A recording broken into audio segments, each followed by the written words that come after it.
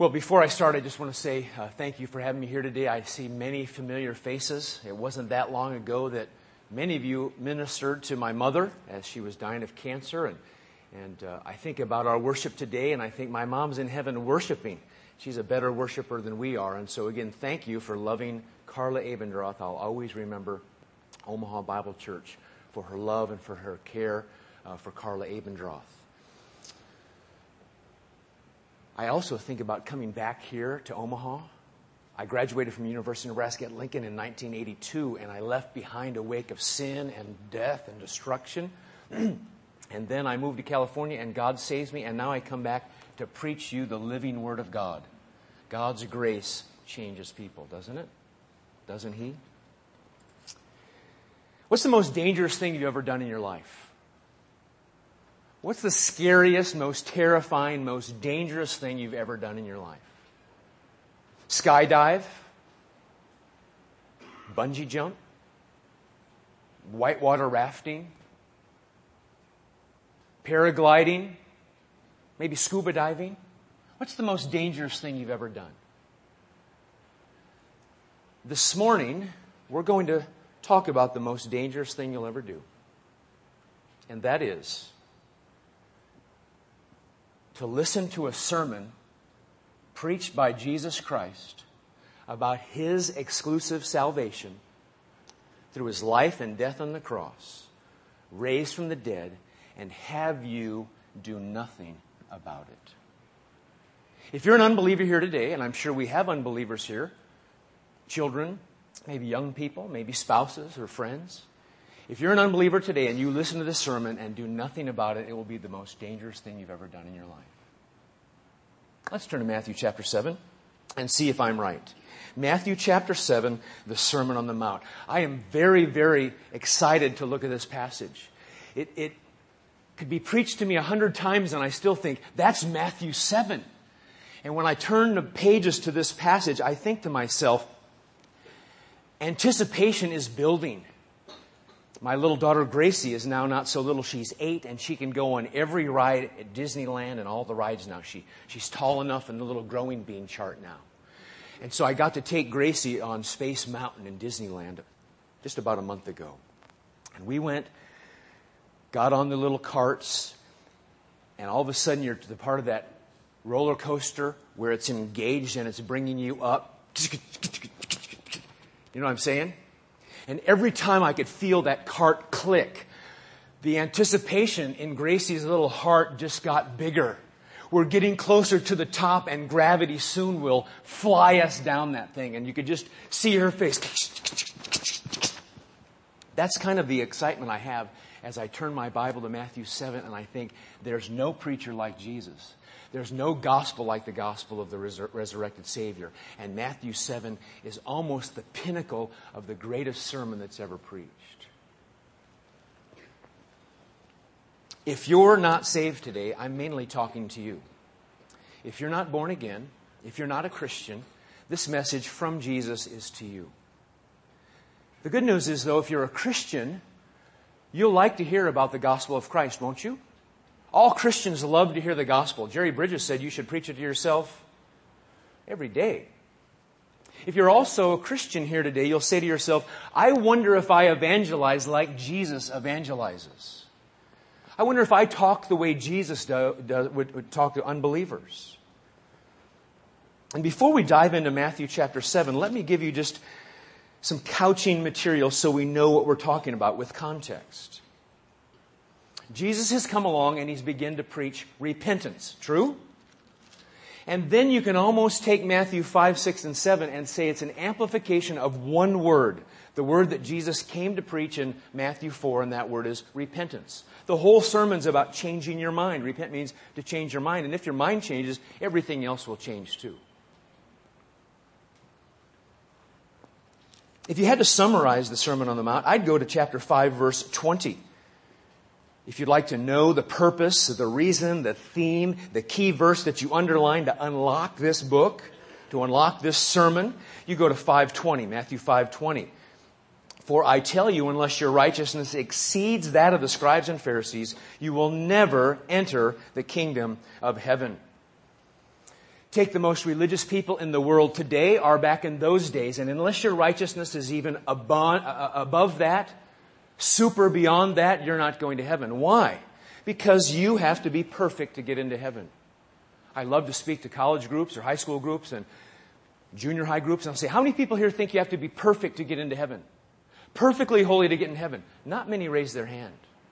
But if you look with me to chapter 5, verse 48, the one who determines the entrance requirements for heaven said, Matthew 5:48, you therefore must be what? Perfect as your heavenly Father is perfect. After all, heaven's perfect, God's perfect, heaven's holy, God's holy. You have to be perfect to get into heaven, or heaven wouldn't be heaven anymore. You have to be holy to get into heaven, or heaven wouldn't be holy anymore. And the instant conclusion we all should have is, I don't measure up. I'm undone. Everything I do is tainted with sin. I need help. I need a Savior. I need a deliverer. I need a rescuer. So Jesus comes along the scene and He doesn't say, you're okay. You're a Jew, Father Abraham, good to go. You're circumcised, you're fine. You're a Jew, you're fine. In our today's context, you're baptized, you're good. You're confirmed, you're good. You go to church, good. You're a member, good. No, perfect you must be. And Jesus preaches this sermon. The sermon really ends in 7:12 with the golden rule. The sermon's really done there, but you say there's more red letters that follow. Yes, because that is basically the application. The sermon is chapter 5, 6, 7, 1 to 12, and then Jesus comes to the so what. And I know Pastor Pat, I almost called him Uncle Pat, he preaches so what. Here's the truth of God. What will your response be? And that's the paradigm of the holies. Here we have revelation. God shows Himself. You must respond. God shows Himself in nature. We have a response. God shows Himself in His Word. We have a response. And Jesus is going to give your response to His sermon. And I'll tell you what it's not going to be. It's not going to be this after Jesus preaches. Great sermon. If you tell me at the end of this service, when I'm greeting you afterwards, and you say, that was a really great sermon, I'm going to tell you this with a smile on my face if I can manufacture it. So what are you going to do about it? The response to preaching is not, that was great philosophy, great systematic theology. Boy, his oratory is wonderful. Jesus said, you've heard these words of life. What are you going to do about it? And from this text today, let me show you 4 responses to the preaching of the gospel of the kingdom of God. I'm going to call this sermon Red Alert because it's got kind of that battleship language. You can imagine those red lights. If those lights up there were red, kind of flashing on and off. All hands on deck. Battle stations. You've got to respond. Red alert. So I'm going to give you 4 warnings from Jesus. Not just to His disciples. Not just to those who are listening. But to you. And especially if you're not a Christian. These are for you. And you'll quickly find out that not every sermon is supposed to console. We like to hear sermons that comfort us, don't we? Oh, that really just comforted my soul. Gave me kind of a balm. Have you ever had chapped lips and you finally get home and you put that chapstick on, you go, oh, my lips feel so much better. Relief. Not every sermon does that, and this one doesn't do it either. I have 4 kids, and when they're little, there's different ways to talk to kids. When they're sick in the middle of the night, it's 3 o'clock in the morning, you hold a little baby, you hold them close, you cuddle the baby, and you kind of sing to the baby. I used to sing a little song, everything's all right in my Father's house. Rock the baby and just console. That'd be appropriate in that circumstance. But if the baby is in some boat going over Niagara Falls, I don't sing a little lullaby, do you? What do you sing? Now I lay me down to sleep song or something? No, you yell. Help! Somebody wake up! Somebody's got to help my kid. That's the tone of this kind of sermon from Jesus. 4 warnings to help you understand how do we respond to gospel preaching. Warning number 1. Enter You must enter the kingdom of heaven. I'll give you one word if you like, enter, or a sentence if you like. You must enter the kingdom of heaven. The first response to preaching is, Jesus said, you must enter. And if you go to chapter 7, you'll find this section in verses 13 and 14. Enter by the narrow gate, for the gate is wide and the way is easy that leads to destruction. And those who enter by it are many. The gate is narrow and the way is hard that leads to life, and those who find it are few. You like to summarize these two verses? It's summarized by the word that you'll see there a few times. Enter. You must enter. Even though salvation from the human perspective is difficult, nigh impossible according to Jesus, Jesus calls for your response. God doesn't enter for you. God doesn't repent for you. God doesn't believe for you. He said, this is what I've done. And now on this side of the cross, there's a God who has died on the cross, substitutionary atonement. He's raised from the dead. And then now you must believe. And you say, why the enter language? Well, you have to think about a kingdom. And there's a door there. And there's a door there. And you can imagine Jesus saying, if you would like to enter into heaven with this wonderful figurative language, you've got to go through the door. You just can't stand out there. In a sense, this is just language for you must believe. You must repent. Enter. Salvation is all of God, but conversion requires human responsibility. You must enter. Look at the language that Jesus uses here. Hard, easy. Jesus said it's hard to enter this kingdom. Why do so many preachers these days make it seem like it's so easy when Jesus says right there, this is very difficult. It's compressed. It's narrow. It's hard to get through. It's easy to walk an aisle. It's easy to sign a card. It's easy to say, I'll take Jesus as my Savior, but not Lord. It's easy to be baptized, but it is hard to enter through this gate. So Jesus says, you must enter. In spite of your selfishness, in spite of your focus on yourself and love for self and this indulgent culture, you must enter. Martin Lloyd-Jones says it's like one of those turnstiles you go through at an airport where you can't really get all your luggage through that turnstile. There's only enough room for you to get through. You can't take all your sin tote bags and everything else. You've got to go through by yourself. It's hard, it's compressed, it's restricted, but you still must enter. There's a broad way. You can imagine some 20 lane highway over here and some little tiny path over here. And this broad road says, you're a pro-abortion Christian? Come on. Live with your boyfriend? Come on, no big problem. Gay clergy Christian? Come on, no problem. And Jesus says, no, that's the broad road, and that leads to what? Destruction. You've got to enter through the narrow road. And if you take a look at verse 13, enter, the way that is set up is don't delay. There may be no tomorrow. I've met people before, and I've talked to them one day, and the next day they are dead. This is not a time to compare and to contrast. Let's examine if this is good for postmoderns. Let's talk about if Hegel would kind of like this dialectic. No, it means you ought to enter right now. You don't say, Jesus, keep preaching. I love preaching. Encore. No, enter. There's urgency here. Spurgeon said, be up and on your journey. Enter in at the gate of the way and do not stand hesitating. I think in Nebraska we'd use the word, don't stand there and gawk. Enter. The goal's worth it. Look at the text. It leads to life, verse 14. Eternal life. Heavenly life. The life purchased by Christ's death, confirmed by His resurrection. And you must enter because there are no other options. What are your options? In typical Jewish style, Jesus says there are only two options. The right option and the wrong option. Just like there's only two religions in the world. The religion that says, I can't trust myself because I've got sin. I'll have to trust the cross. And the religion that says, I'll do something to try to get there and earn heaven. Jesus said there's only two options. Does this sound familiar? two-option preaching. I call heaven and earth to witness against you today, said Moses in Deuteronomy 30, that I have set before you life and death, blessing and curse. So choose life. Doesn't this kind of preaching sound familiar? Elijah on Mount Carmel.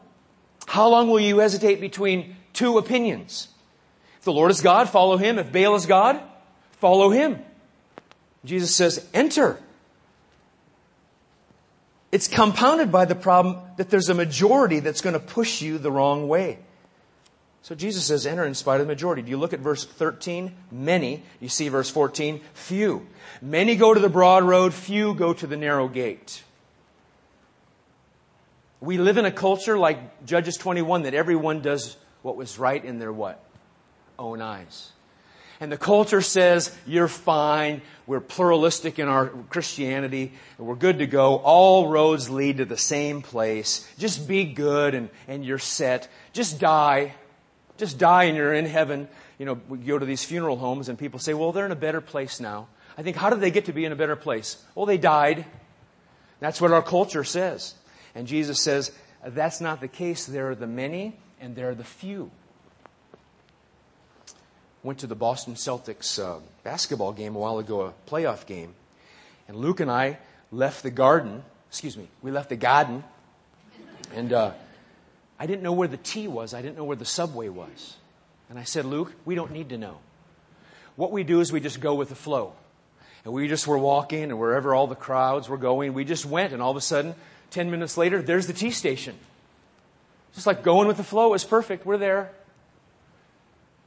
And Jesus said, if you act that way with the culture and imbibe what the culture is selling, you're not going to be ending up there in heaven.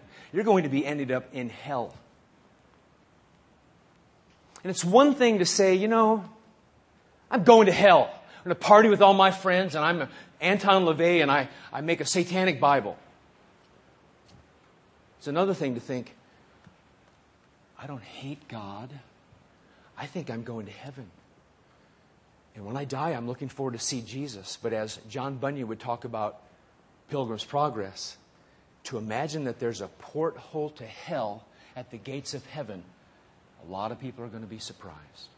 So Jesus, in kindness and in love, He doesn't say, go to the broad road. I'm holy and not gracious, so everybody go to hell. Jesus says, no, I'm merciful, I'm gracious, I'm love incarnate. Enter. Enter the narrow way. Enter life. Choose life.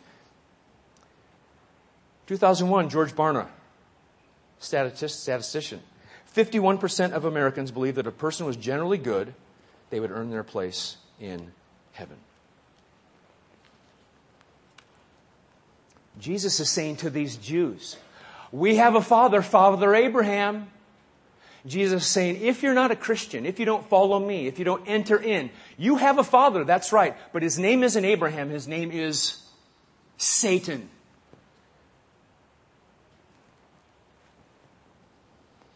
You say, well, at this rate, only a few people are going to heaven. If you ever ask me, Pastor, do you think just a few are being saved? I'll quote these verses. He was passing through from one city to another, and Jesus was teaching. And someone said to Jesus, Lord, are there just a few who are being saved? Luke 13. Jesus, are there just a few? Maybe it was an academic theological issue, how many angels dance on the head of a needle pin. Or maybe they just really wanted to know. Maybe they just think it's all the Israelites. But are just a few being saved? What did Jesus say? Agonize to enter through the narrow door, for many, I tell you, will seek to enter and will not be able. The question isn't how many go. The question is, are you going? No decision is a decision not to enter. Warning number 2. The first warning could be summarized with one word. Enter, believe, repent. It's language like that of the kingdom. The second warning is found in the next set of verses. And you can even see probably in your Bible how these are chopped up by thoughts. Verses 15 through 20. And that word is beware. You must beware Because people are going to try to teach the opposite of what Jesus just taught in verses 13 and 14. There is a context here together. They're related. You can't just listen to anybody, turn on TBN or the God station or whatever station is around here and just go, oh, I just think I'll listen to them. Put them on my iPod. I'm good to go. Jesus says, beware. I looked up a bunch of bewares in culture. Beware the Ides of March. Let the buyer beware. I like this one. Beware of Greeks bearing gifts. Longfellow said, beware the awful avalanche. I guess I don't read Longfellow.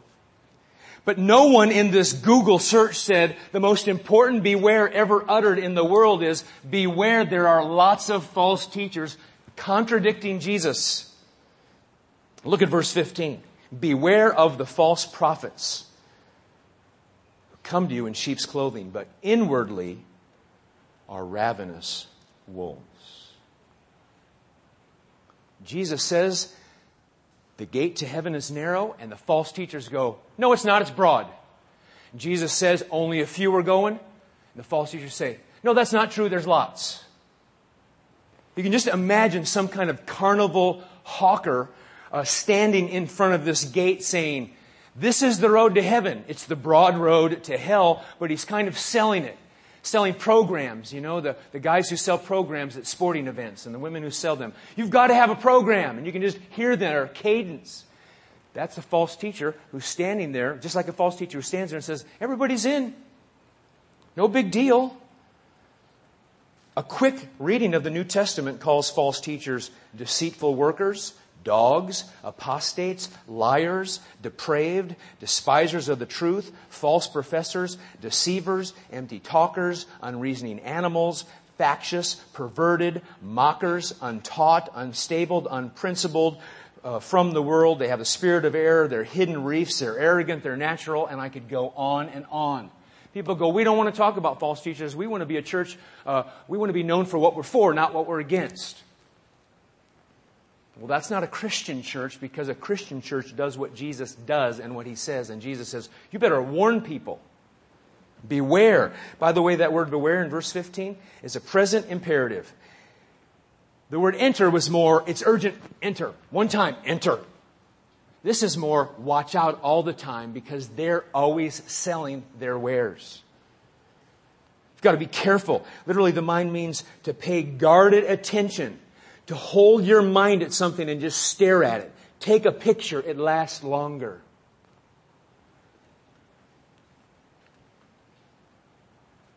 And Jesus says there's all kinds of false teachers. I don't even have to study very hard to go, there's a litany of false teachers today that if you listen to and believe what they teach, you will be damned to the broad road that goes to destruction. From Robert Schuller to Joyce Meyer to Benny Hinn to Joel Osteen to just the list goes on and on and on. No cross, no righteousness of Christ, no holiness. Look at the problem though. There are many. What's the text say? Beware of false prophets. There's not just one infantry person in the Antichrist infantry. There's a bunch. They just keep multiplying. It's like rabbits in spring, one after another after another. If you think about the word prophet from the Old Testament perspective, a prophet would say, thus saith the Lord. Yes? It's exactly what these false prophets do. Thus saith the Lord. Come with your sin. Come with your unrepentant heart. Come not trusting in a risen Savior who died in your place. Just come on in anyway. You'll like the Greek word for false prophets. Pseudo-prophetes. False prophets. And boy, it looks good though, doesn't it? You ever go to a really good restaurant versus, I was going to say Taco John's, I don't know. It looks good on the outside now, the new Taco John's, but we have a lot of restaurants in Omaha. They know how to, the real restaurants know how to make it really good and attractive, and you just look at that plate and you go, wow. That arrangement just cost me $20, not just for the arrangement. The food costs more. Unbelievers know how to package. They're good at the 4 P's of marketing. For example, the old liberals in the 20s and 30s, we could spot them a mile away. because they smoked a lot of cigarettes without filters. They wore horn-rimmed glasses, and they're kind of geeky. You go, oh, that's a liberal. Now liberals, emergent church people, drink the right coffee, they wear cool glasses, they listen to good music, and they fit right in. You go, oh, they're cool.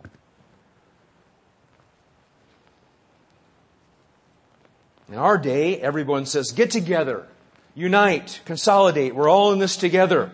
Spurgeon said, if you have a confederacy without the truth, it's a conspiracy against God. The bad news is they don't run around saying, hi, I'm a false teacher, and I'm going to send your soul to hell. Want to follow me? What does the text say? Who come to you, verse 15, in what kind of clothing? With pitchforks and horns. They come, sheep's clothing. If a little sheep was outside the door right after service, what would everybody do? I know what I'd do if I had my kids. Hey, kids, there's a sheep outside Omaha Bible Church. Come on, let's go out there. Kids would pet the sheep. Oh, come on. And, you say, oh, it's such a nice little sheep. And they might kind of name it and pet it. And you go, oh. But what if there's a wolf out there? What would you do? Here, little wolf, come on into the nursery. Come on, little wolfy wolf. It's one thing if we meet a heretic, and the heretic says, I despise Christianity and Jesus Christ. You go, oh, that's fairly obvious. It's another thing to say to yourself, well, that person's an apostate. They used to believe, and now they say, forget it, I'm not following Christ. You go, I can see them. But how about a false shepherd who runs around in the clothing of wool of a teacher of the day and says, I'm part of you. I look like you. I smell like you. They are harder to distinguish. Mark this. False teachers should be identified by you, not for what they say, but primarily by what they don't say. You need to know that truth. It's not what they say. They say sin, but it's really a lack of self-esteem by definition. They say Jesus, but it's not the Jesus who alone can save by His own works of righteousness on the cross and in His life. They say resurrection, but it's some kind of spiritual resurrection. It's what they don't say. And here's what they don't say in context. The road is narrow, you must enter.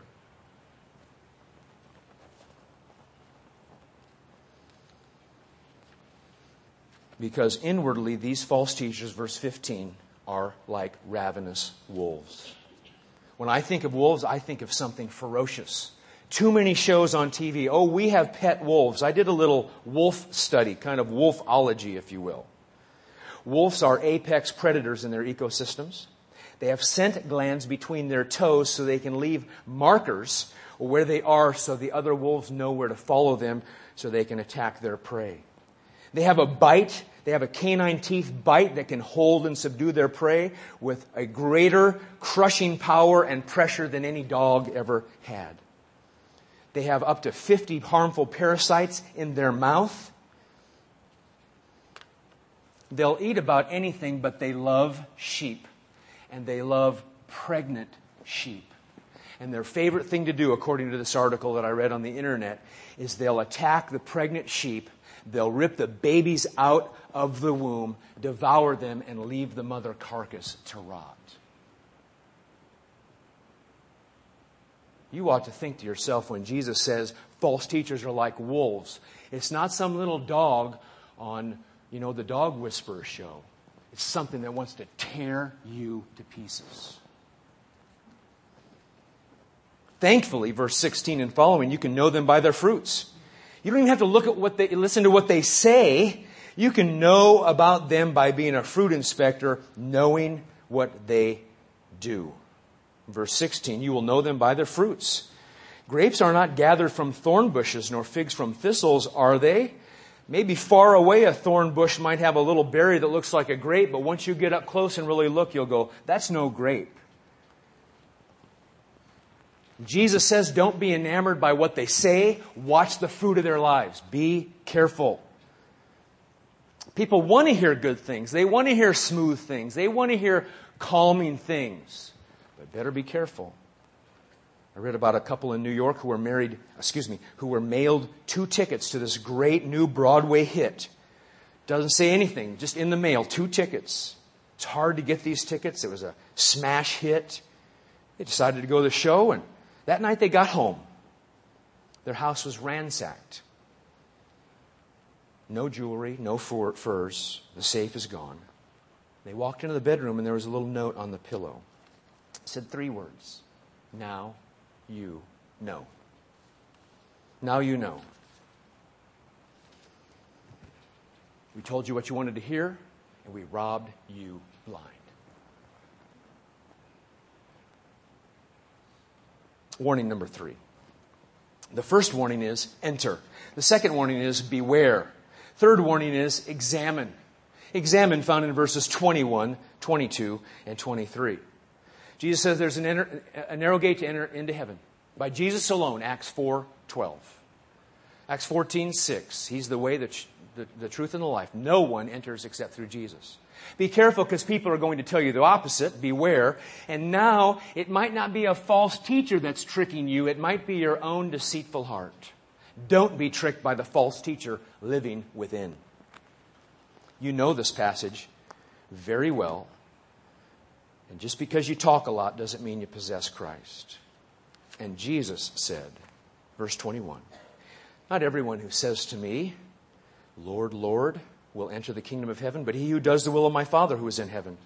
Many will say to me on that day, Lord, Lord, did we not prophesy in your name? And in your name, not our name, cast out demons. And in your name, not our name, perform many miracles. And then I will solemnly, judicially, frighteningly declare to them, I never knew you. Depart from me, you who practice lawlessness.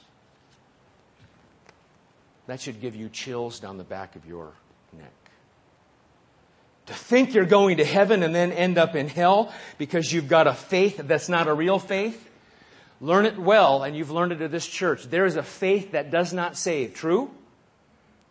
James chapter 2, verse 14, we'll talk about that. There's a faith in Jesus that will not save because it's intellectual only. It's emotional only. It's not volitional. It's not with all your heart, soul, mind, and strength turning from self and saying, I'm going to believe in what Jesus has done. I read where 500,000 Americans have counterfeit diplomas or credentials. Doctors, lawyers, and everyone else. Counterfeit. Do you have counterfeit faith? Is what Jesus is asking. There's a false teacher lurking. Sometimes he could be lurking in your heart. Fill in the blank with me. The heart is more deceitful than above all else and is desperately sick. Be careful. Sorry, you can never watch a Disney movie the same again. Trust in your heart. I know what's right. I just think, how about a Disney movie based on your heart can't be trusted? I don't know if it would sell well. If Eve in the perfect garden, perfectly with Eve's righteousness, can be deceived by an external person, Satan, we have to be careful. J. Vernon McGee says, the devil had a meeting with his demons to decide how to persuade men that God wasn't real. Some demons said to themselves, well, we believe in his existence, so we don't know what to do. Demons suggested that they tell Jesus that Jesus never existed and men should not believe this fiction. Another demon suggested they persuade men that death ends all, there's no need to worry about life after death. Finally, the most intelligent demon suggested that they tell everybody that there is a God. His name is Jesus. Believing in him alone saves. But you can get to heaven by simply professing faith and then go on living in sin as you used to. John 2, many believed in his name, but Jesus did not commit himself to them. John 12, many believed on him, but because of the Pharisees, they did not confess him. If our definition of evangelical Christian would be Jesus's, we would understand there's a big gap between those who say they're Christians and those who really are. Proverbs 30, verse 12 says, those who are pure in their own eyes and are yet not cleansed of their filth. You don't want to be that kind of person, do you? You know, Abraham Kuyper, the great reformer from Europe, he became a new pastor. This was hundreds of years ago, and there was a lady sitting there, an elderly lady, and she had a hunch. Based on what he said, she realized, my pastor's not a Christian. So afterwards, she said, Pastor, do you mind if I meet with you? She preached the gospel to Abraham Kuyper, and he got converted. You can be deceived. Can you imagine on the last breath that you'll ever take? I've watched people die, last breath, and slowly breathing. You think they're never going to breathe again, and they take one last breath, but finally it's the death breath. And those people are thinking to themselves, I'm going to see Jesus, and then end up in hell. And Jesus says, out of kindness and love, don't be that person. There's a judgment day. Do you see it in verse 22? Many will say to me, on that day of days, that terrible day, that judgment day. A common term, not technical, but a common term about judgment. The judgment day. Don't be the one who gets thrown into the eternal fire in the pit of abyss because you did not enter. You believe some hogwash of universalism or annihilationism. Jesus says, no, enter. And here the question is not, have you entered? But the question is, have you entered, and is there a change in your life? If there's no change in your life, there's no change in your position in Christ Jesus. You mean to tell me the God of the universe who creates with a word saves you and you go, I'm just the same as I used to be? Now, of course, there are baby steps. There are maturity issues. New believers don't have to act like Spurgeon. But there's a change in your life. And the change is this. You begin to hate what you used to love, and you begin to love what you used to hate the day you're saved. You might not recognize the day that you're saved, but there is a change in your life. You can't just give lip service. Look at verse 21. Lord, Lord, we know the right names. We have enthusiasm. But it's not saving faith. We know how to say, God willing, DV, grace and peace to you. What would Jesus do? We've got the right evangelical dialogue. We've got the fundamentalist prattle. We've got conservative discourse.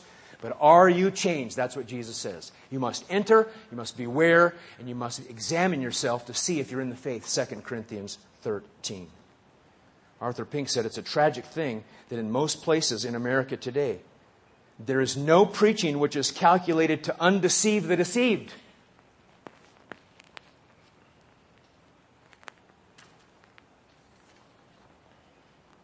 You can't get to heaven by having an experience. These people had an experience. It's faith in Christ Jesus alone.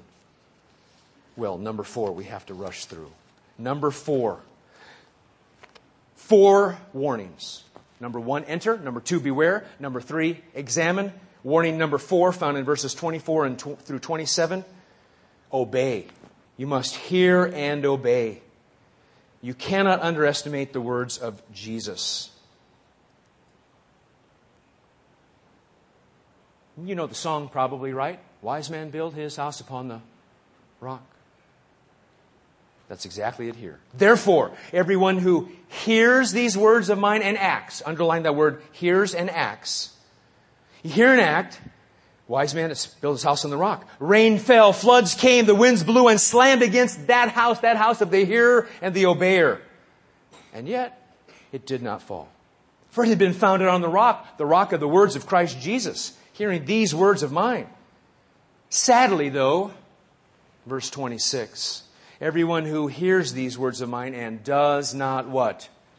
Act. Or according to the ESV, everyone who hears these words of mine and does not do them is like a foolish man who built his house on the sand. The rain fell, the floods came, and the wind blew and slammed against that house, and it fell, and great was its fall. I think foolish people in the old days, I think they were just stupid, dunce cap in the corner. The word here, moron, doesn't mean stupid. You could be the smartest person in the world and still be a fool. And the fool says this, yeah, God made everything. Yeah, I know He's a creator. I know I'll answer Him one day, but I've got to create some system in my mind because I like to sin. I have a conscience. I'm tired of alcohol and NyQuil and every other kind of hedonistic thing. I got to sleep at night. So who wants to have all this? You're going to answer to God stuff, so I'll create this evolutionary God, this God that's only love, this kind of, oh God, George Bird's kind of grandpa God, and I'll construct it all in my mind. And then I don't have to do what Jesus commands. Make no mistake, you don't do to get into heaven. But God says if you're saved, you will do works. Just like Ephesians 2 says. The moron, the fool, knows, but it's a moral issue and he can't believe it. What about you? Have you entered? Do you believe? Don't tell me I believed 20 years ago. Because 1 John would say, are you believing right now? Did you enter? Are you being beware? Have you examined yourself? You say, I don't have assurance now. Well, it's a very good, healthy thing for a church member to say, I ought to examine myself to see if I'm in the faith. If you're a Christian, it's good to say, only God could save a person like me. I'm going to praise Him. But if you're not a Christian today and you walk out of here like you walk out of every other sermon and do not respond, it will be the most dangerous thing you've ever done in your life. Let's pray. Father, we would exalt your name. We know only you can save. And we're very thankful that you save through the preaching of your word.